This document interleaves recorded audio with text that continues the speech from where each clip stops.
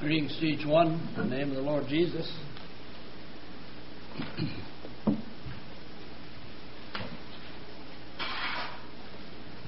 We invite your attention in opening scripture to 2 Chronicles, the 32nd chapter.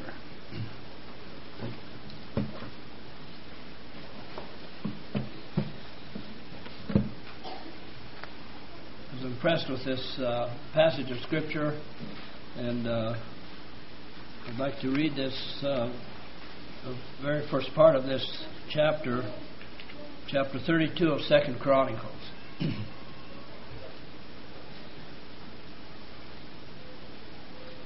This is a very familiar incident in the life of Israel.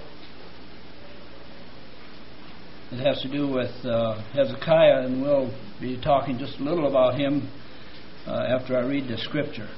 After these things and the establishment thereof, Sennacherib, king of Assyria, came and entered into Judah, and encamped against the fenced cities, and thought to win them for himself. And when Hezekiah saw that Sennacherib was come, and that he was purposed to fight against Jerusalem, he took counsel with his princes and his mighty men to stop the waters of the fountain which were without the city, and they did help him. So there was gathered much people together, who stopped all the fountains and the brook that ran through the midst of the land, saying, Why should the king of Assyria come and find much water? Also he strengthened himself and built up the wall that was broken, and raised it up to the towers, and another wall without, and repaired Milo in the city of David, and made darts and shields in abundance.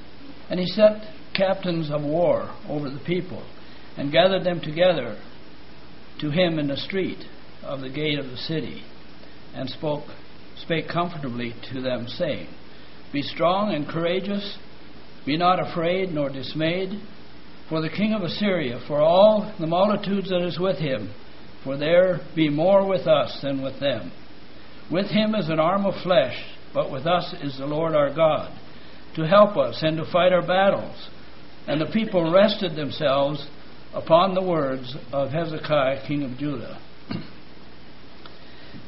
It starts out there, it says, after these things. Well, what are the things it's talking about? If we go back through the preceding chapters, we'll see how that Hezekiah, when he became king, he did a number of things there. He did made a change in Israel, because Israel had fallen away, and some of the kings before that had let the worship in the temple lapse. They it had not been repaired, and there were just things that were in general disarray. So if we look in some of those preceding chapters, we see that Ezekiel came in and repaired the house of the Lord. He was a young man, 25 when he became king, and he repaired the house of the Lord. It says he made a covenant with the Lord. Not only that, but there were two kingdoms at that time. The northern kingdom, northern tribes of Israel were a separate kingdom. And when Hezekiah was determined to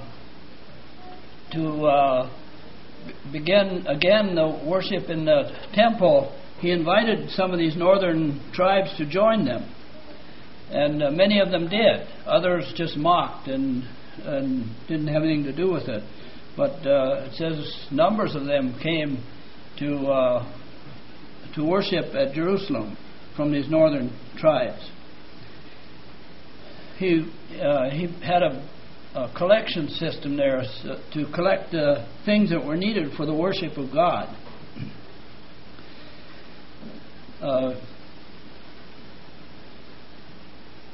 In chapter 31, then the last few verses, this is what it says.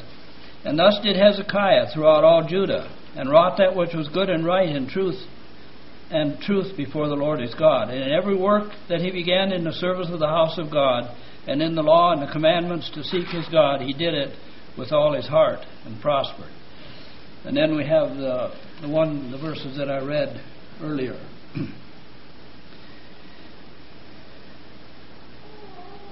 And so he prepared Jerusalem for the invasion of this Assyrian army.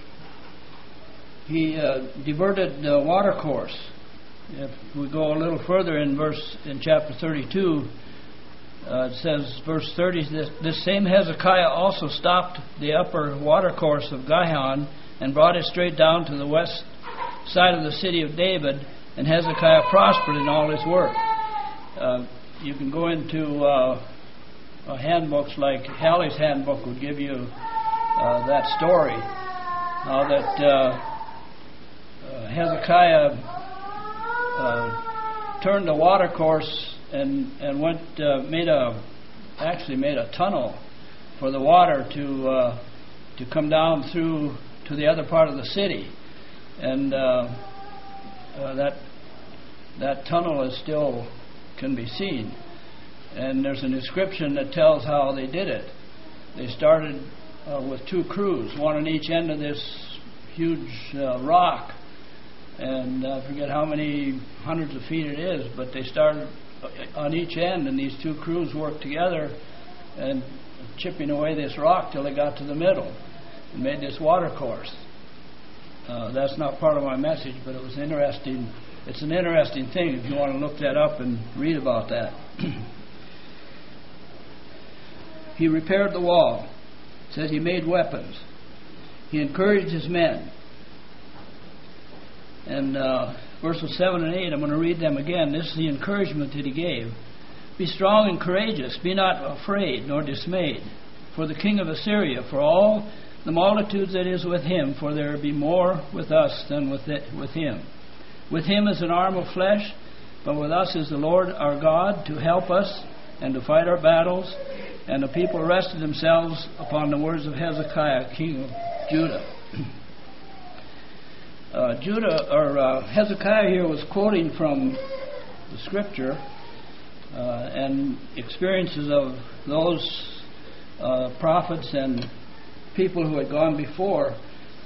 I'll just read, if we look at Deuteronomy, I'm going to read a few verses there. Deuteronomy chapter 20, the first 4 verses. This is Moses speaking. When thou goest out to battle against the enemies, and seest horses and chariots and a people more than thou, be not afraid of them. For the Lord thy God is with thee, which brought thee up out of the land of Egypt. And it shall be, when ye are come nigh unto the battle, that the priest shall approach and speak unto the people, and shall say unto them, Hear, O Israel, ye approach this day unto the battle against your enemies. Let not your hearts faint. Fear not, and do not tremble, neither be ye terrified because of them. For the Lord your God is he that goeth with you to fight for you against your enemies and to save you.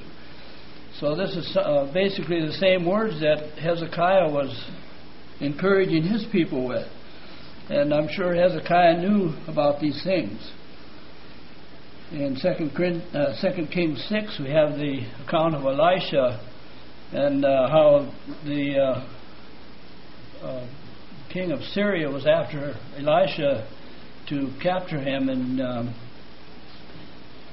they surrounded the city where he was, and the servant of Elijah he said, what are we going to do? And Elisha said, we have more with us than with them. The very same words that Hezekiah was using here. And then Elisha said, prayed to the Lord and said, open his eyes. And the servant looked up, and it says the mountains around the city were filled with horses and chariots of the Lord. And so we have Hezekiah here pointing them to the scriptures and to the way that God delivered them before. And then the words or the phrase that really caught my attention here in this scripture was the where it says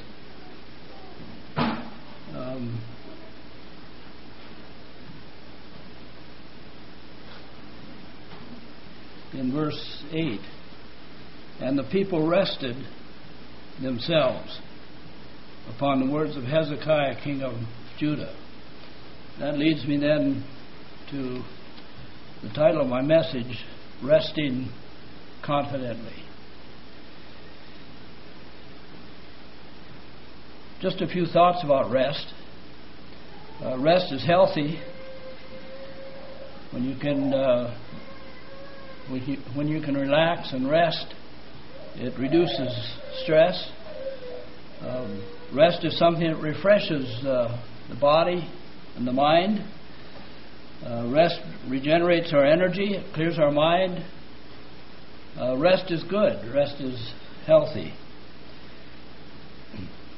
The meaning of the word rest there in Scripture we were reading, I think in the center line of my Bible, it says they leaned on the words of Hezekiah. We need that kind of confident resting in a spiritual sense in our society, in the world in which we live, where we need something to lean on. We need to have a spiritual resting place, and that's what I'd like to encourage us in this morning. There are Bible examples of rest. Rest that is physical, and also rest that's spiritual. The Bible, when it talks about rest, uses this term for both. In 2 Chronicles, I won't turn to a lot of these because they're very familiar. I'll just mention them. In 2 Chronicles, Asa says rested on, that's 2 Chronicles 14:9 through 11. I think I will read that one because I'm close to it here.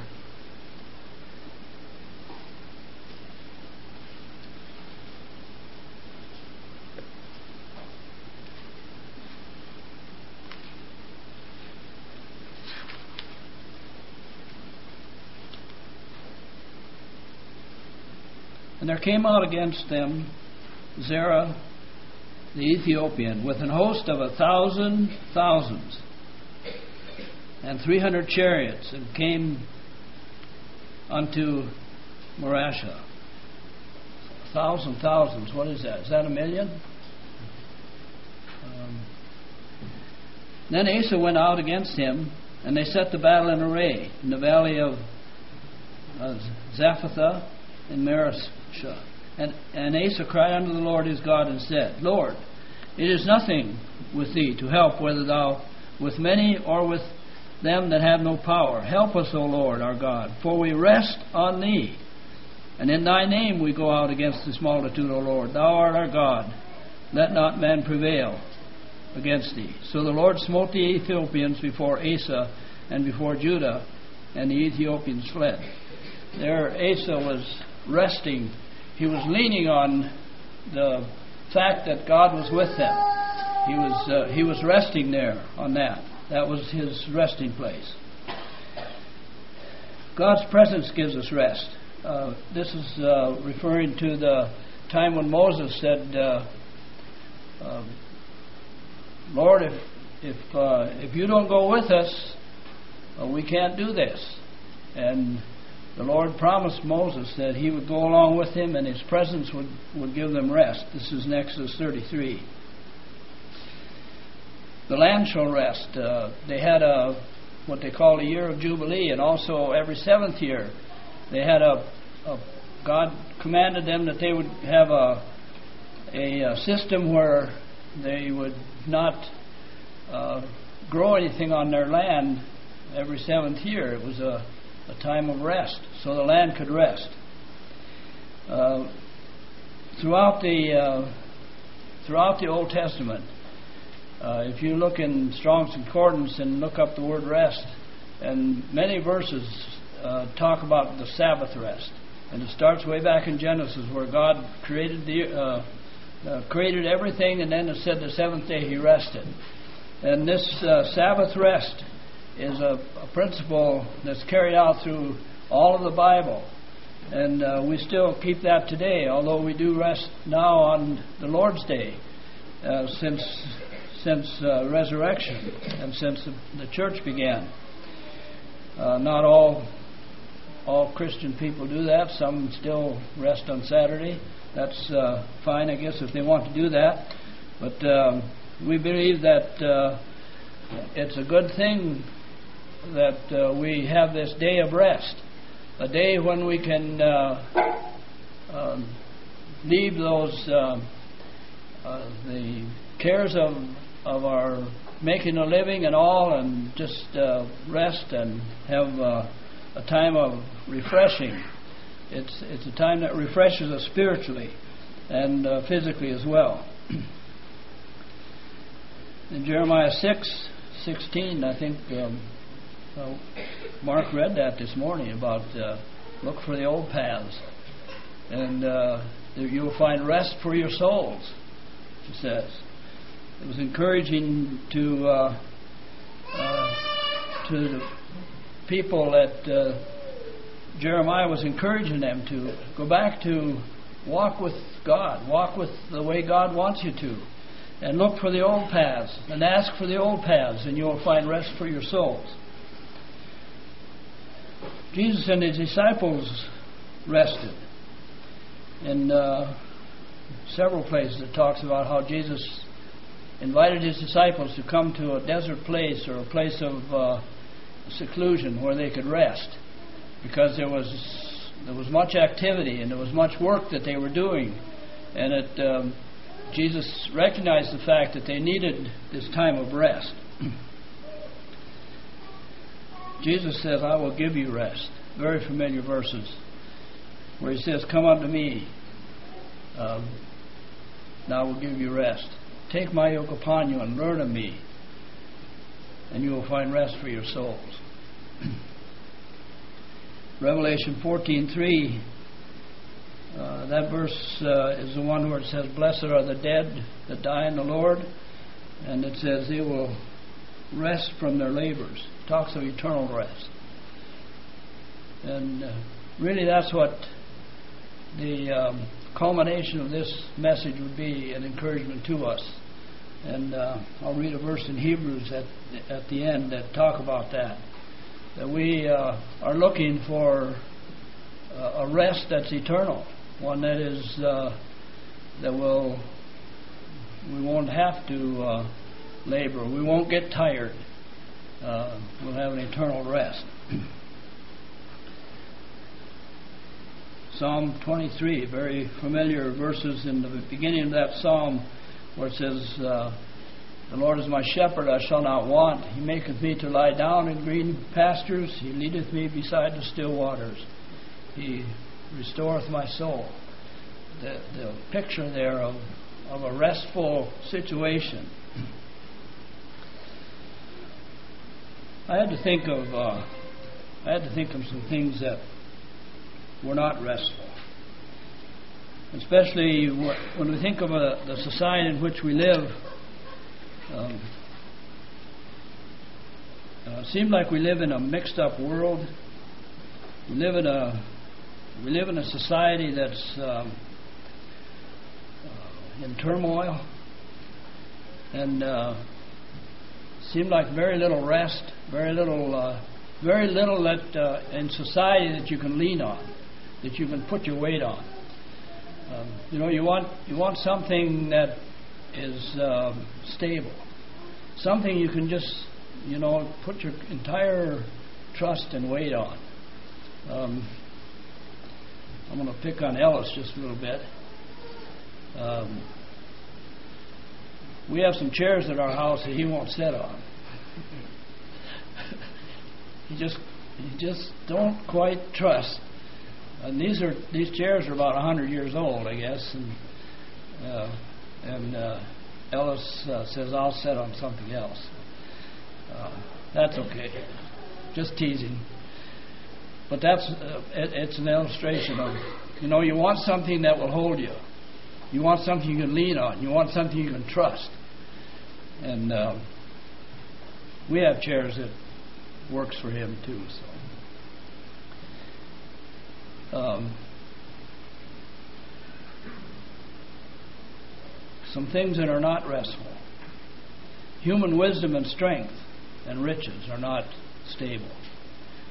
We can't put our trust completely in those kind of things. I'm going to read from Jeremiah, the 9th chapter, verse 23 says this: Thus saith the Lord, let not the wise man glory in his wisdom, neither let the mighty man glory in his might, let not the rich man glory in his riches. But let him that glorieth glory in this, that he understandeth and knoweth me, that I am the Lord, which exerciseth loving kindness, judgment, and righteousness in the earth. For in these things I delight, saith the Lord. We can't put our confidence in human wisdom and strength and riches. There's a lot of education, a lot of learning, a lot of human wisdom that's passed out in our world today, but those things change. Those things don't hold up. They're not something that we can count on. Another thing that's not restful is world news.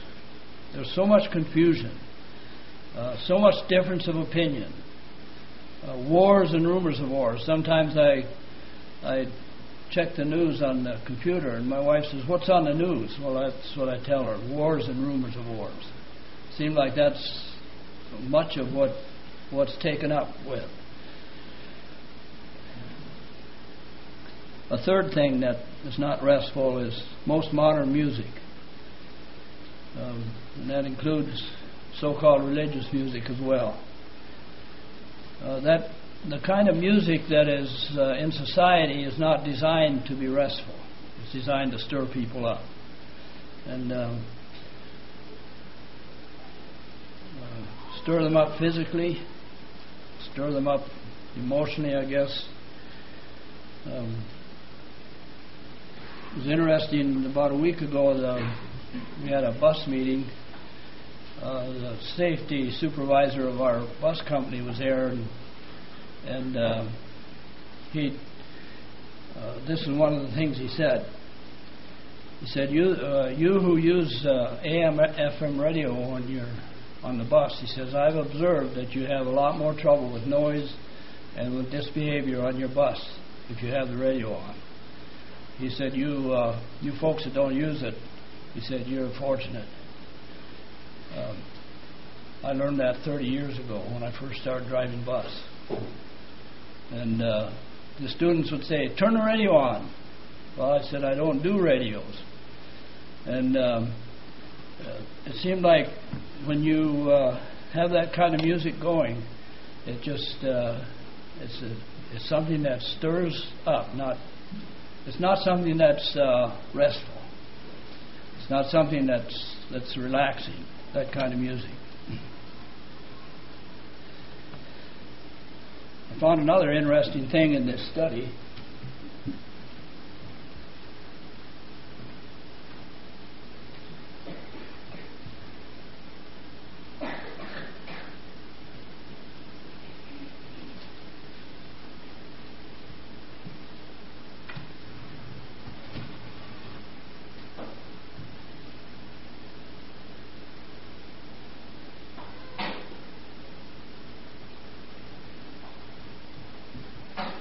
Pronounce that. Same word, right? You pronounce it the same. One is rest, the other means to twist. Let me read you what Peter says. Got it marked down here. 2 Peter .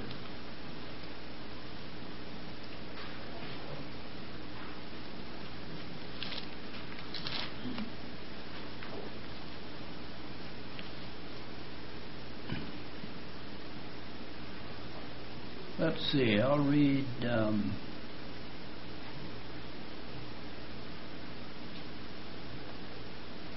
I guess I'll start reading at verse 14. 2 Peter 3:14. Wherefore, beloved, seeing that ye look for such things, be diligent that ye be found of him in peace, without spot and blameless, and account that the long-suffering of our Lord is salvation, even as our beloved brother Paul also, according to the wisdom given unto him, hath written unto you, as also in all his epistles, speaking in them of things in which some things are hard to be understood, which they that are unlearned and unstable rest. That's this word right here.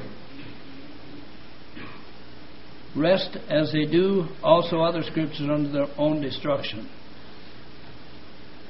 This resting of the scriptures, this twisting of scriptures and misinterpreting and saying the scripture means one thing when it actually means probably just the opposite. And it's common in the kind of churches that Mark was talking about this morning, where the scriptures are twisted. That's something that is not it's not restful. Another thing that destroys rest is the economy in material possessions. These can destroy rest. These things are not stable. We can't rest or lean on material things. We might maybe we think, well, we got enough that all of our money can't be taken away from us, all of our material things, and yet it can. But that's not the only thing. We can be removed from our material things very easily. The rich fool that Jesus talked about learned this. Jesus said, "This night thy soul shall be required of thee," and then whose will those things be? So they are not stable.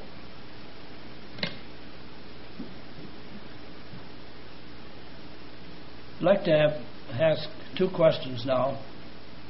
First of all, what can we put our confidence in while we live in an unstable world? What is it that's stable? What is it that we can lean on? What is it that we can put our full weight on and trust? Well, first of all, and most important, is the Word of God. Never underestimate the stability that comes from immersing ourselves in God's Word. We can we can read other things, we can read other good books, but we should never underestimate that stability that comes when we put ourselves fully and trust fully in the Word of God, and immerse ourselves in that daily, and keep the Word of God in mind in our lives, and apply it to our lives, and use it in situations that are unrestful in our lives. Continue to go back to the Word of God. We can put our confidence in that.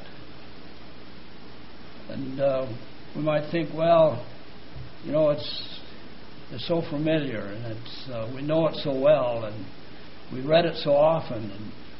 But let's never underestimate the stability that we can have when we immerse ourselves daily in God's Word. Second thing we can put our confidence in is faithful brethren of like faith and practice. And you might say, well, now you're saying you put your confidence in man. But I'm qualifying this. It's those who are God's people. We can't do it alone. We need help. We need to rely on others. And we can't rely just on ourselves. We need the help of others. We need the encouragement of others. We need to be an active part of a local church body, not just a drifter, not just going from place to place and hoping we find what we need. But we need to have to be an active part of a local church body, and we should be an encouragement to each other. This is something we can lean on, a place where we can lean, a place where when we stumble and when we fail at times that we can come back to and have support and help. We shouldn't have to go outside our circles to find stability. And I'm talking here about reading material, sermons, fellowship, things of that nature. We should be able to find the stability that we need right in our own circles and in our own group. That doesn't mean that we can't be friends with others, and maybe there's some encouragement we can get from others as well. But our main fellowship and our main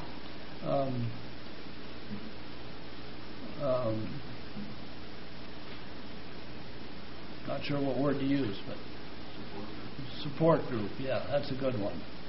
It should be in our own circles. A third thing that we can put our confidence in is service that benefits others and spreads the gospel and sows the seed. Seemed like to me like there's hardly anything that would take the place of this. You know, we need to be outgoing and helping others. Mission work. Speaking probably to the younger ones here, young people, Christian school teachers. There's a need for those. Work of missions, where you can go out in short-term work or even longer term. Maybe even if God calls you to lifetime service in missions. Here's something that will add stability to your life. And not only that, but it will give benefit to others. There's disaster relief service. There's the giving of our means. These are all things that would come under this same thing, that of service that benefits others and spreads the gospel and sows seed. These are things that the Word of God, faithful church group, and service to others are things that will add stability to our life and that we can count on. Second question: how can we avoid things that cause unrest and confusion in our attitudes? You know, the society, like I mentioned, is very confusing and unrestful. It seems like it's just it's all stirred up, and it's not going to get better. The Bible tells us that things will get worse and worse. And so, how can we avoid things that cause us to take on that kind of an attitude ourselves? I have two things and you could add to this list probably. First of all, we need to use caution in our entertainment and spare time pursuits. I'm thinking of sports, electronics, Facebook. Ouch. Always being plugged in. I always think we have to be. You know, I run across this in the school bus. People with plugs in their ears or earphones. Always got to be plugged in. Always got to have some noise. I've listed hobbies here. Overindulgence in all these things can cause us to become unsatisfied in spiritual matters. We have an overindulgence in things that are entertainment based. It gives us it can cause us unsatisfaction in spiritual matters. A day of selfish pursuits leaves our minds in turmoil. It's not something that's restful. It's not something that will give us rest and peace. But it will only add to the turmoil in our hearts. I know, and I'm not saying that you can't do some things for recreation. There are things that are upbuilding. Recreation can be upbuilding, can be almost like rest sometimes if you don't overdo it. But I'm talking about the society in general tends to overindulge in entertainment, and I guess I get a bit appalled at listening sometimes to conservative Mennonite people, and how up they are on sports and some of the modern movies and things of that nature. Is it beneficial to us to know those things? And how do we know those things? We dare not overindulge in entertainment, because it doesn't add to our stability.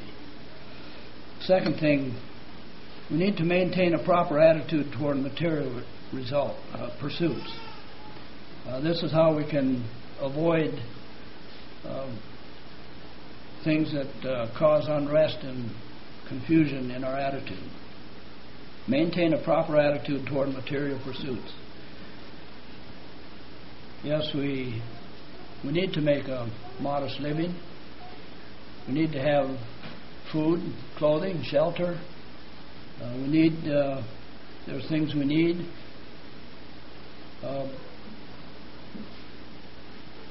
But we don't need everything we can.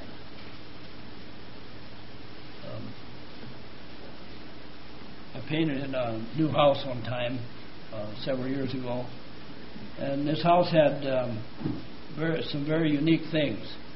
There were some doors that you couldn't see till you know just where to push the button to open it, and the wall would open and you could get through different places. And it was a very fancy house. I think it had 22 rooms or something like that.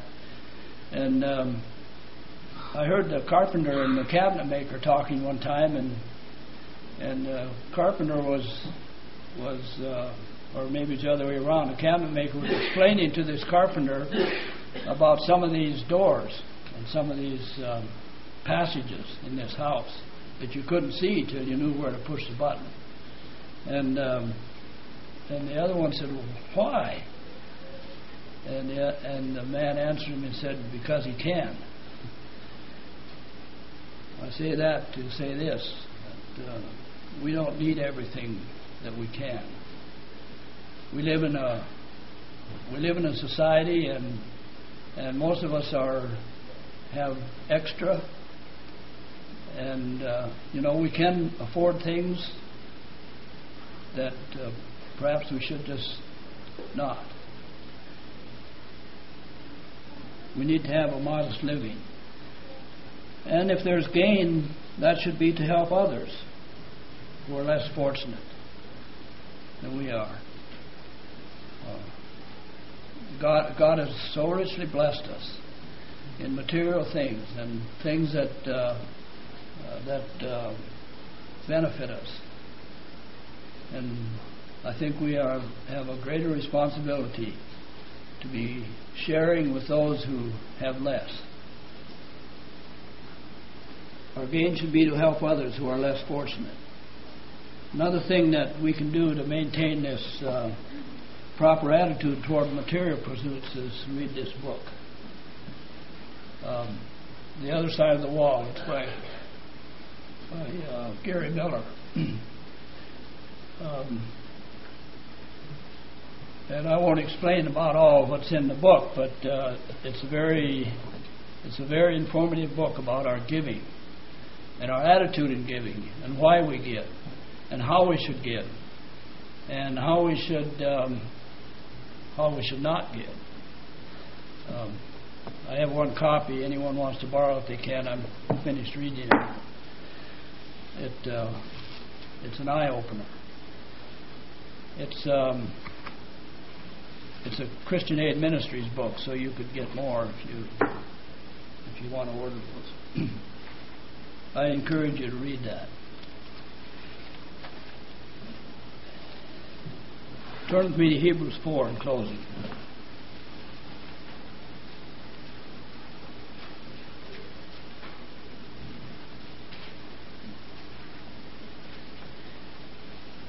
And I'm going to read this entire chapter. Let us therefore fear, lest a promise being left us of entering into his rest, any of you should seem to come short of it. For unto us was the gospel preached as well as unto them. But the word preached did not profit them, not being mixed with faith in them that heard it.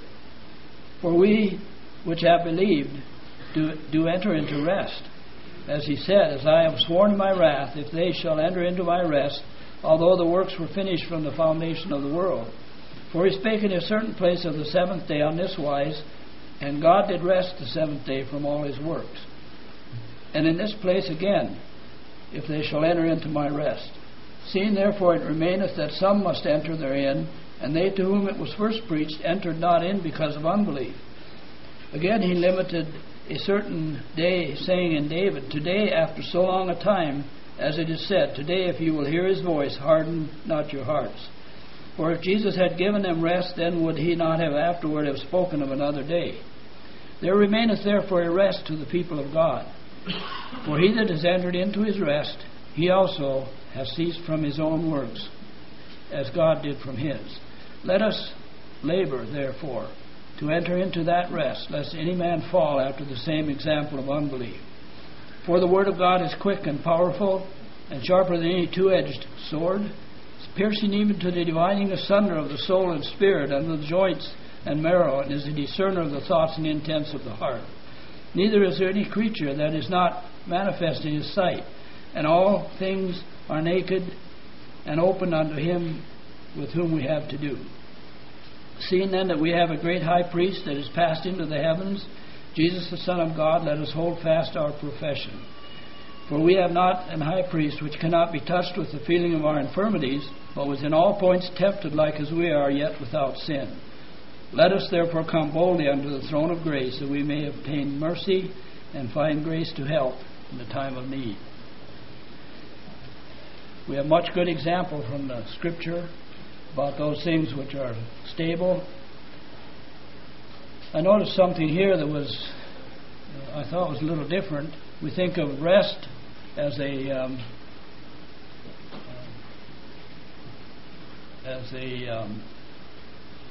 that comes after labor.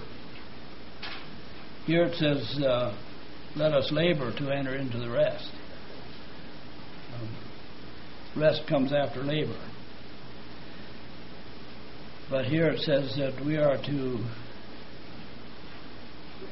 I would say, put forth an effort to find those things and to do those things that are stable, that would bring stability to our lives and to our souls. Jesus went before us in this matter. It says he is a high priest which cannot be touched with the feeling of our infirmities,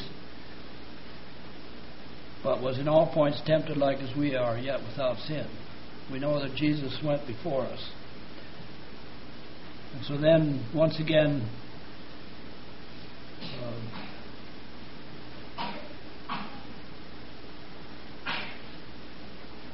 the verse that says, Let us labor, therefore, to enter into that rest, lest any man fail after the same example of unbelief.